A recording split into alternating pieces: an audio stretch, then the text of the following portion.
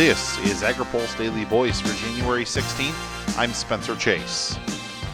The end of 2017 brought changes to the nation's tax code, but the principles of good estate planning don't appear to have been impacted by the new law. Steve Hamilton is the director of the Advanced Consulting Group for Nationwide Insurance. He says it's still important for farmers and ranchers to do their due diligence when it comes to estate planning. The point of estate planning is to plan for contingencies to make sure that what you would desire gets implemented and in place in case it would happen, in case it does happen.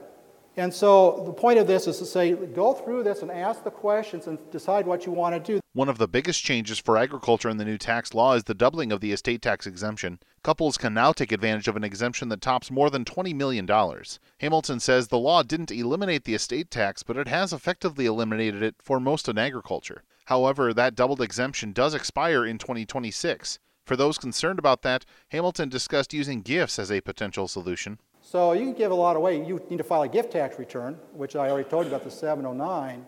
But the point of it is the government wants to know everything, obviously, about what you have, what it's worth, and where it's at, and what you've actually given away. They'll ask that at the time of death. What did this person give away?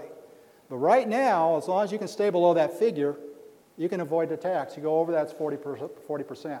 Now, that's going to sunset in 2026. So it'll be interesting to see what happens. Outside of just estate planning, Hamilton says producers should make note of potential changes that could be coming in ag financing. And we're fortunate right now, we're in a pretty low interest rate environment, aren't we? But I hope you're not addicted to it, because at some point in time, I have no clue. I thought it was going to be a lot earlier. Interest rates are going to start going up. Reporting for AgriPulse, I'm Spencer Chase.